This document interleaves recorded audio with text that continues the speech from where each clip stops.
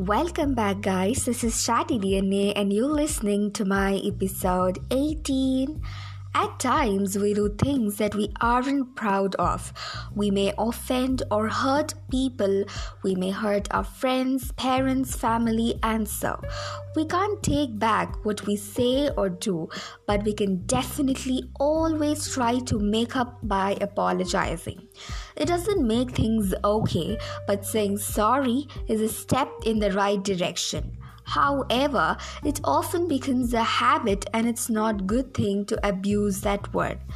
Always mean it. Every time you use it from your heart. The very basic rule of saying sorry is saying it only when you mean it. Sincerity in your apology matters because the person you're saying it can read it from your eyes and from your gestures, whether you are honestly apologetic or not. Also, a genuine sorry is sure to fix everything. Saying sorry just to get rid of the situation won't help you in the longer run. It's not an accomplishment, remember. At times, if the need arises, say sorry not once but twice, thrice, or as many times as you can. If you have committed a mistake, then you gotta apologize multiple times. At times, just saying sorry is not enough. Expecting everything to go back to normal is not fair. So if you want your relationship to sustain with anyone, you must be patient enough with your apology as well.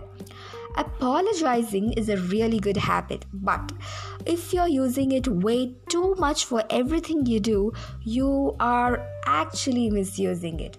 Think how?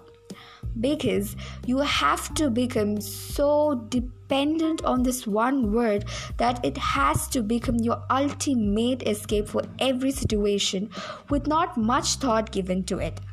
In doing that, you are actually manipulating the other person and their feelings. So yes, guys, let's all know the correct way and correct time to express our sorry so that we don't misuse that word. I hope you are enjoying my episodes. Meet you guys in my next episode. Till then, bye-bye.